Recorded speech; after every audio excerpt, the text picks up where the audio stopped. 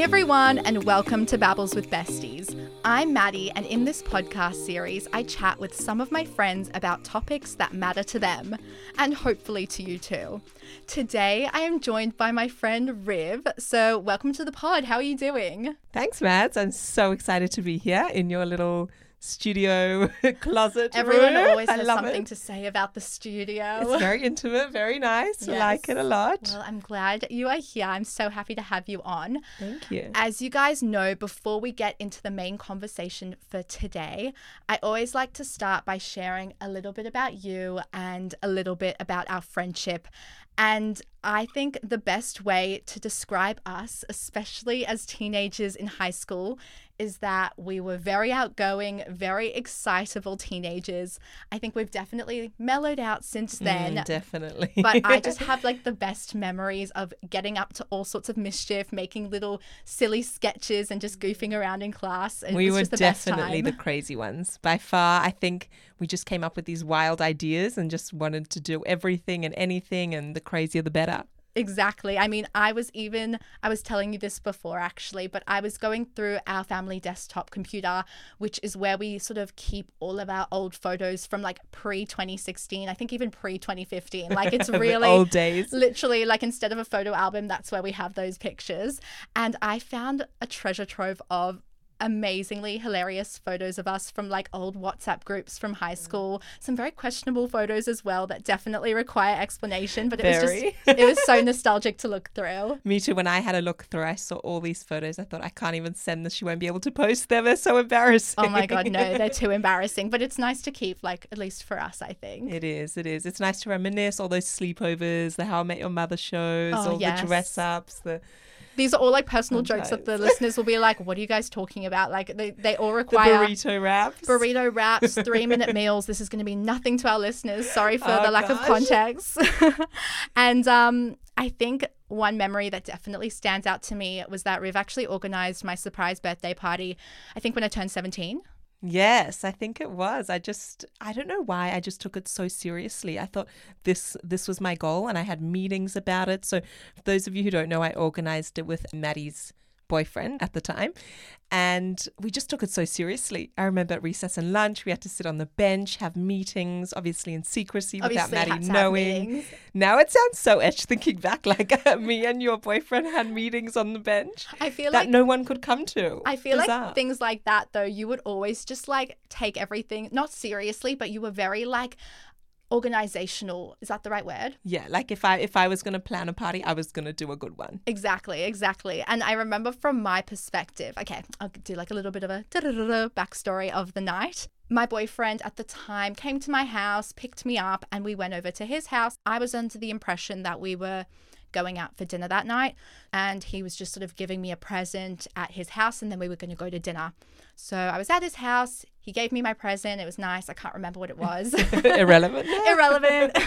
No shame. But then he realized that he didn't have his wallet on him, which obviously he needed to pay for the dinner, because at the time, gender norms, men paid for the meal. Even though you're in high school. I know, true. And probably earned nothing. Literally had no job at the time. So yeah, that's probably why he was buying me dinner. Pocket money. Anyway, I wish. Anyway, so he was like, oh, we have to go back to your house. I must have left it there. So we went back to my house, and I remember opening the door and smelling baked potatoes. And I was like, wow, like something smells amazing. Like, what are you cooking for? I'm like, Mom, it smells so good. And I walk into the main area, and suddenly, I mean, as surprise parties go, everyone says surprise. And I remember I actually punched him in the face. Oh my goodness. You know what? It's not your fault. I think it was just like that immediate reaction. Yeah. Like I got such a fright. I was like, and just turned around and punched him. The adrenaline. Yeah. You know, you can't blame yourself, Maddie. Yeah. It's the adrenaline. But you did so well, because I literally had no idea. And I know people say that sometimes, like, oh, had no idea. Nudge, nudge, wink, wink. But like I was seriously blindsided. had no idea. So you did very well with your secret thing. Thank you. My very important task in year 10, what was it? Year 10, probably, something like that. Wow, that felt important. Yeah, oh, it was. I appreciated it. She is going to walk in here and think that nobody's here. I don't know what she's going to do when she sees the balloons and we're hidden and she's surprised. party works. Oh, I know, they work. Sue likes surprise parties. I really love surprise parties. I'm so freaking excited. I'm actually so glad that you organized that for me, because I feel like you're a bit of an event planner at heart, and you've always been a woman of many talents. You've always had many hats on you. You've been a secret wedding planner. I don't want to say wannabe, but like I remember you were really into interior design at one point, and you've always just had so many passions. And I think for the listeners who don't know yet what this episode is going to be about, this is pretty fitting, because I think potentially you may have had a lot of confusion over what you wanted to do at that point in your life, leaving high school, going into uni, because there were so many things sort of like floating around in what you could do and what you could pursue. Definitely. And I think you've really hit the nail on the head there, because like you said, I have a lot of passions, and I sort of have this idea that I want to do everything at the same time. And actually the other night I was with some friends and I said, doesn't it suck that you have to, specialize for so long, study something, and then you have to do that one job, well, generally speaking, for the rest of your life. And not many people change their career paths, or if you do, it's once or twice in your life maximum. Why can't we live in a society where, I don't know, you wake up one day, you're a lawyer, and then tomorrow you get to be a doctor, the next day you get to be an architect, and the next day you get to be a chef. I don't know, and just, you only have one life. Why can't you fulfill all these dreams and passions, and why is it such a narrow path that you're forced down? So I think I have always, I guess, struggled with, narrowing myself into a little hole and being on one path and being viewed as, this is what you're going to do, this is what you're good at, or this is your skill set, when I really feel like I would have liked to explore, still do want to explore a whole variety of things. And I think that is reflective in my passions. Yeah, I mean, that's why I'm obsessed with you. I feel like that's just such a great mentality. Like, I remember when I was 18, I was like, I want to be an actress, but I don't want to be a failed actress, a failed Australian actress who makes no money and becomes a barista. Yes, and I want to yes. I was really into true crime, so I wanted to be like a psychologist and doing crime. But then I was like, I also love media and TV and behind the scenes and wanted to do production. And what do you choose? I know, and I felt like as well, I did have to sort of somewhat narrow my passions into sort of one career path, which I guess is a little bit disappointing, but it's sometimes the reality that we live in. But just speaking of that, for those of you who don't know, Riv has actually changed degrees, unsurprisingly, based on what you just said. And that was obviously a pretty massive decision for you to make. It's not something that anyone would make lightly. So maybe you could tell us a little bit about that experience and where your head was at that point. Yeah, definitely. So for those of you who don't know, I started off doing a double degree of commerce and economics, and I completed 2 years of that degree and then have changed to a Bachelor of Architectural Studies. So it's a bit of a 180. It is. And, when I tell people, their reaction is priceless, because, there's career changes or degree changes within the same field, but then there's this, and you've jumped fields and you've jumped disciplines and you've almost jumped parts of your brain. You're coming from a very structured, very logical and rational way of thinking to a very creative and unrestricted domain. And I think people struggle to come to terms with why I've done that and how it can be such a drastic shift. But for me, it doesn't seem like such a drastic shift, because both of those, you can call them career paths or whatever, have been innately within me. So it's two equally as likely paths I could have gone down. It didn't happen overnight, but I do remember pondering this at some point while I was in commerce economics. And I thought, look, I can easily finish this degree. I had completed 2 out of the 4 years of it. And I could have gotten a job, and I could have gone to my, 9-to-5 desk job every day for the rest of my life. And it just hit me one day. I thought, I don't want to wake up when I'm 50 and realize that I've been working at a desk in a corporate job that I don't feel fulfilled by. Not to say that I didn't like it, because it's not that I hated the degree. Commerce was a little bit dry. Economics I really am passionate about. So I did like it. I just didn't feel fulfilled and challenged. And that's when I had that, not epiphany, but you could call it moment, where I thought, wow, 50 years down the track, do I want to be having this moment, or do I want to be having it now? Do I want to have that questionable state that people do have in their, midlife crisis, The what what's if. deemed as, yes, the what if. And then they change career paths, realizing I haven't been fulfilled for however many years I've been doing this. Or do I want to take that chance now? And yes, it's scary. And yes, I might get backlash from my family, from my friends, from whoever. And yes, I've essentially, bunny ears, wasted 2 years quotation marks. Bunny ears. You know what? I always say that too. Yeah, wasted 2 years of my degree. But what's 2 years versus 50 years down the track if I'm not happy? So I, made the move, took the leap. And it wasn't an overnight process. Like I said, I really consulted a lot of people about it, but it kept coming up within my gut and kept resurfacing. And that's why I knew. There's actually two things that you just said in that beautiful answer that I wanted to touch on.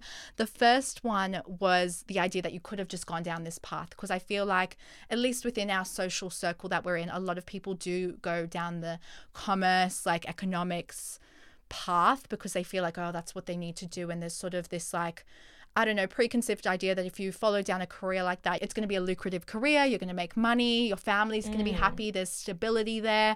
And I think, there is potentially, I don't know if this was your experience, but there is a pressure to conform. Like for me, I think I'm the only person in our grade that chose to do media. And I think I got some dirty looks when, actually this is a bit off topic, but I did get some dirty looks when people asked me what I was going to do. And I said, oh, I'm doing arts and media. And they were like, really? Like, I thought you got better grades than that. Yes. And there was this expectation that because I did do well and I did get good grades, that I should be pursuing one of those careers, or I should be doing a STEM subject. Yes. And I was like, well, no, I kind of know where my passions lie. I'm lucky that I did know that at a young age, but there was this expectation around, oh, like you're wasting your potential, which I think is a pretty toxic narrative. And then the other thing, which I think you might want to speak to a little bit as well, was what you said about the idea of the sunk costs. Like, oh shit, like I've already studied for 2 years. It's not worth making that switch because it's a waste now, everything I've learned. And you saying, well, no, 2 years in the context of your entire professional career is actually tiny, right? Exactly. Actually, all of those points I can really speak to. Firstly, the one you made about people giving you, judgmental remarks about your grades. I think there's a huge stigma surrounding bright people pursuing avenues that don't necessarily utilize a certain academic skill or a certain brain capacity, which I think is really sad. I think that's why a lot of the creative avenues in life don't get the attention and the work they deserve, because the people who would excel in them are pigeonholed into a more, prestigious or academically viewed, like a traditionally academic path. And I have come across remarks like that as well. But I think that's where you stand up and you back yourself and you say, it might have a detrimental effect if I go into something I don't like purely because I got the marks for it. Yeah, and you're not doing your career for someone else. Exactly. It's for you. And it's a waste of your passion if you're not going to excel at it and give it your all anyway. What are you going to achieve? And then the other point you made, certain degrees being viewed as more prestigious and the whole corporate industry with commerce and economics being more financially stable and employability rates are higher, and you can definitely get a job, things like that. That was a lot of my thought process at the beginning. So when I finished school, I went on a gap year. And I came back and it was time for me to start my commerce economics degree and to choose. And I ultimately chose that route. And I was considering architecture because, and this is a bit of a backstory, but the whole reason I am actually doing architecture is I have always loved it since I was a little girl. I actually used to wake up early on Saturday mornings, and we didn't have Foxtel, so my sister would run to watch Saturday Disney at like 6 a.m. I loved Saturday Disney. Right? Yeah, I didn't have Foxtel either, so that was like my one joy. It was a treat to watch Wizards of Waverly Place or Sweet Life. Exactly, and she would run, and I would wake up early to draw floor plans. And I remember distinctly, I was young, and I don't know how I got exposed to it, but I would have this notepad that I slept with under my pillow, and I would wake up and I'd be so excited she'd run to Saturday Disney, and I'd pull it out from under my pillow and just draw for hours. I could sit there for hours just drawing floor plans. Once we were at a family friend and I saw he was playing Sims, and I begged my mum to get me Sims. It was at the time. So you could design like the house and stuff. Yes, and so my mum finally caved, got me Sims, and I would sit there for hours at a time. No breaks, no toilet, no food. Literally for hours glued, and I would not make a single person. I would just make houses. There was not one person on my Sims. I would just overpopulate the plots with with houses, and then they would say no more plots available, and I would start again. I would delete all my houses and start again. That's so funny. And I remember as well, there's a very OG YouTuber who's like not even in the game anymore, but Juicy Star 07. I introduced you, didn't I? Yes, you did. And I mean, it's not exactly architecture, but she did amazing sort of interior design. She had the most beautiful bougie bedroom I've ever seen, like the bedroom of dreams, really. And we used to sit and watch her videos where she would like redesign her bedroom every few months because she could. Yes. And we were obsessed. But yeah, so when it got to choosing this career path, and it was always my passion, I didn't know whether it was a passion or whether I could turn that into a career. You know, there's different sayings and different stigmas surrounding keep your hobby and your work your work. Because if you turn your hobby into your work, it won't be a hobby anymore, which I can understand why people say that. So I was faced with this choice, and eventually I chose commerce economics just because of those factors, because of the employability, you know, the stability. You will find a job. It's such a broad area, you know, and you will find a job. But what is that job going to be? I didn't think about that. So I ended up choosing what I call the safe option, because to me it was that in there, and I hadn't considered all these variables I'm now talking about.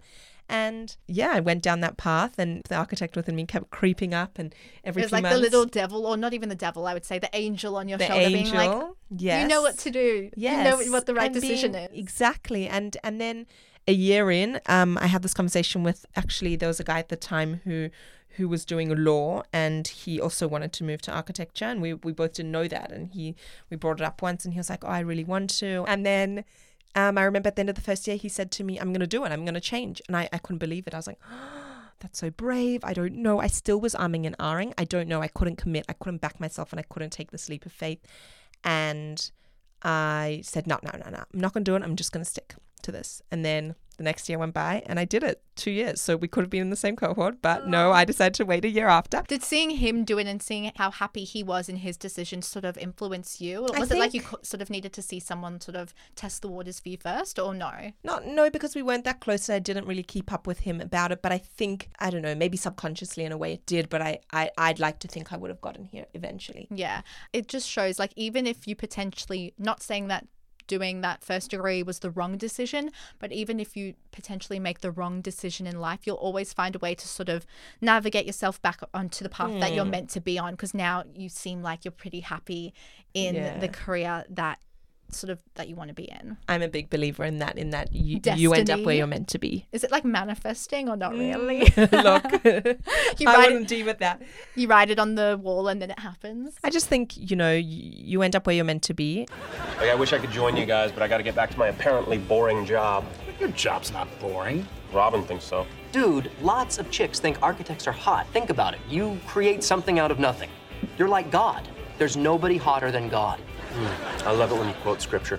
Okay, so clearly, you know, this was like the right decision for you, but I mean, what did your family and friends have to say? Because I mean, it was a big change, and I'm curious to know what the reception was like. Look, that's a really good question, because it still plays a huge role in my daily life. My family, they were supportive and are, but I still get those underlying, you know, little snarky remarks and jokes and little banter. Oh, you know, are you sure you don't want to change degrees again? Or, sure, this is what you want to be doing. Oh, why don't you just pull a Rifka and change your degree because you just want to, you know? Yeah. But I think at the end of the day, because they knew how passionate I was about architecture, they know it's the right thing. I think they would have been a bit more stressed if, you know, I've changed again, or I'm showing, you know, wavering commitment that I don't want to finish a degree, but it's not that. It's that I ultimately wanted to do the right one for me, and I think they are supportive of that. There's actually something else I wanted to ask you about as well, because I think what sometimes people forget is when you change degrees, you're sort of going back to square one. You're going back to what is essentially a first year class. So I mean, like, yeah, what was that like, going back to square one after you'd already been in the university system for 2 years? Yeah, wow. All I can say was it was a big wake up call. Yeah. I remember my first day of architecture. This Architecture 101. 101. Walking into my first class, my first studio tutorial, and next to me there are all these people, amongst one of which is a guy, and we sort of start chatting with everyone in the group, and we ask, you know, how old everyone is. And I'll never forget this moment. The boy turns to me and goes, I'm turning 18 next week. Oh no. And that is when it hit me, because that is when it hit me. It's not going to be easy. I am going back to square one. It is a bit, it's that feeling. It's a kick in the guts a bit. You know, you've worked hard for 2 years and it counts for nothing. And for those of you who don't know, nothing actually, obviously, because it's such a different discipline, nothing really counted, maybe 1 or 2 electives, but it doesn't nothing, really transfer nothing in over. the scheme of things. Yeah. So it was a bit of a kick in the guts, you know? And so when this boy said that he was turning 18, I thought, wow. And, you know, it shows because I feel old. Yeah. I feel like a We're mature not age even, student we're not even when I'm that not. old, We're but, not. like, yeah. And then this boy 10 minutes later puts up his hand. I'm thinking, why on earth is he putting up his hand? It's a tutorial. So you don't need to put up your hand. You can just know it's talking. You just ask the teacher directly. Oh, he was And still I in the said high to school him, mentality of, yeah. oh my God. I said to him, why is your hand up? And he said, oh, I need the toilet. no. And this is where I thought, wow. And I said, oh, you don't need it. And he hadn't taken a gap year or anything. He was fresh from high school again, He young was a for the year. He freshie. wasn't 18 yet. And I said, oh, you don't need to put your hand up. You can just go. He said, won't I get in trouble?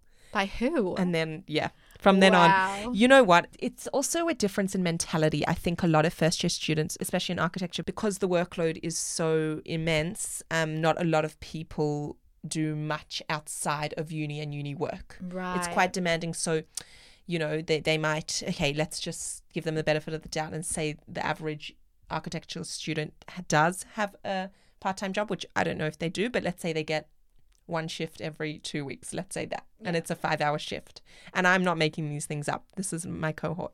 And every other day they are doing uni work 24/7. They do not sleep. Like architectural students don't sleep. And for me, it was quite hard because coming from commerce economics, where you don't need to invest so much time. If you understand the concept, and yes, there are hard mathematical applications in finance, etc. But if you understand the concept and you work at the skill, you'll get it. You already know how to put pen to paper to show your answer. Right. That's not what you have to learn. In architecture, you have to learn how to show your understanding in the means of learning new software. And then you have to show the content as well. So it's a lot more So, time consuming. way more. And it's the not workload's more demanding. Correct, right? Yeah. correct. And so that's what was a bit of a wake-up call for me, was that I was suddenly surrounded with these fresh faces who were eager and weren't burnt out. Well, much less so than I was from having already done 2 years of uni.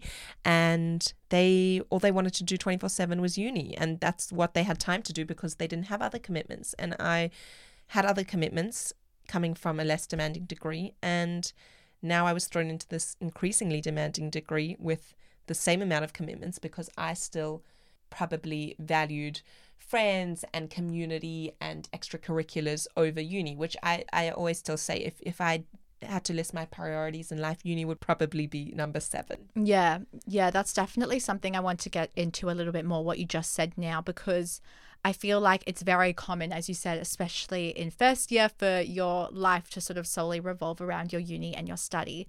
But I definitely was one of those people. I think I was so committed to wanting to do well at uni and wanting to do really well in these assignments that I think I would let a lot of really important or valuable opportunities like pass by. Like I never joined the drama society at my uni, for example, or I never joined the radio society, and here I am making a podcast now. Like I could have totally thrived in that environment and like met new people, but I didn't because I was like, oh, I'm so busy with work. I mean, come on, Maddie, you were doing media and arts, you had time, you know what I mean? Like no shade to people there, but like I definitely had time to do it anyway. But I feel like now, especially over these 4 years for me, my priorities have shifted, and I've realized that mentality was quite limiting, and there's so much more to sort of fulfill your life. There's so much more that you have to live for than just work, especially you wouldn't have lived for the past 4 years. Exactly. You would have, your life would have been on pause. And Yeah.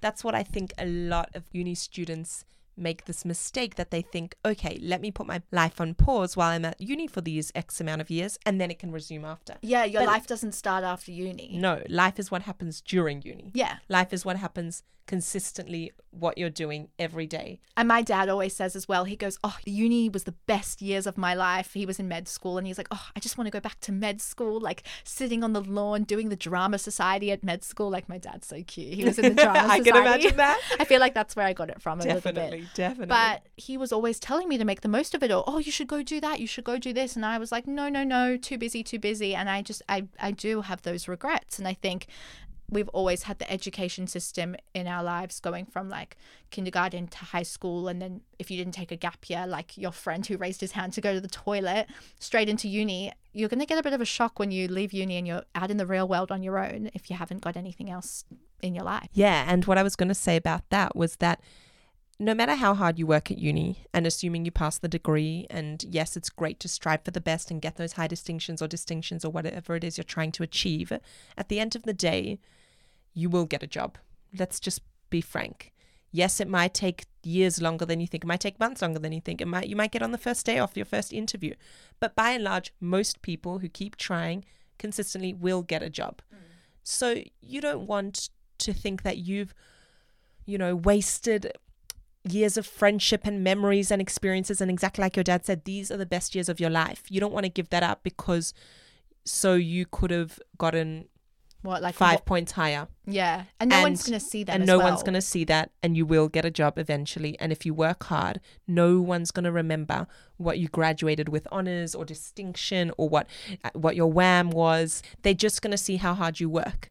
And just like when you finish your schooling years and you get an ATAR, no one remembers it. Yeah, you don't remember your ATAR. You remember all the memories, like the things I was just telling you about. Exactly. And to go full circle back to the beginning of the episode, I remember all those crazy fun times that we had with our friends. Like that's what I cherish from high school, not a number on a piece of paper. Not exactly. And you know what? That sort of thinking takes time, and it comes with experience. And I guess that's why, going back to first year, that is deemed the first year mentality. And I guess as you become seasoned in the world in the art of uni, if that's even a thing, you understand how, I don't want to say unimportant uni is, because I really think a degree and having an education is one of the most powerful gifts we can and we're not receive. taking it for granted at all. But I think your life can't stop for it, because if you're getting a degree to enhance your life, why are you stopping your life to get the degree?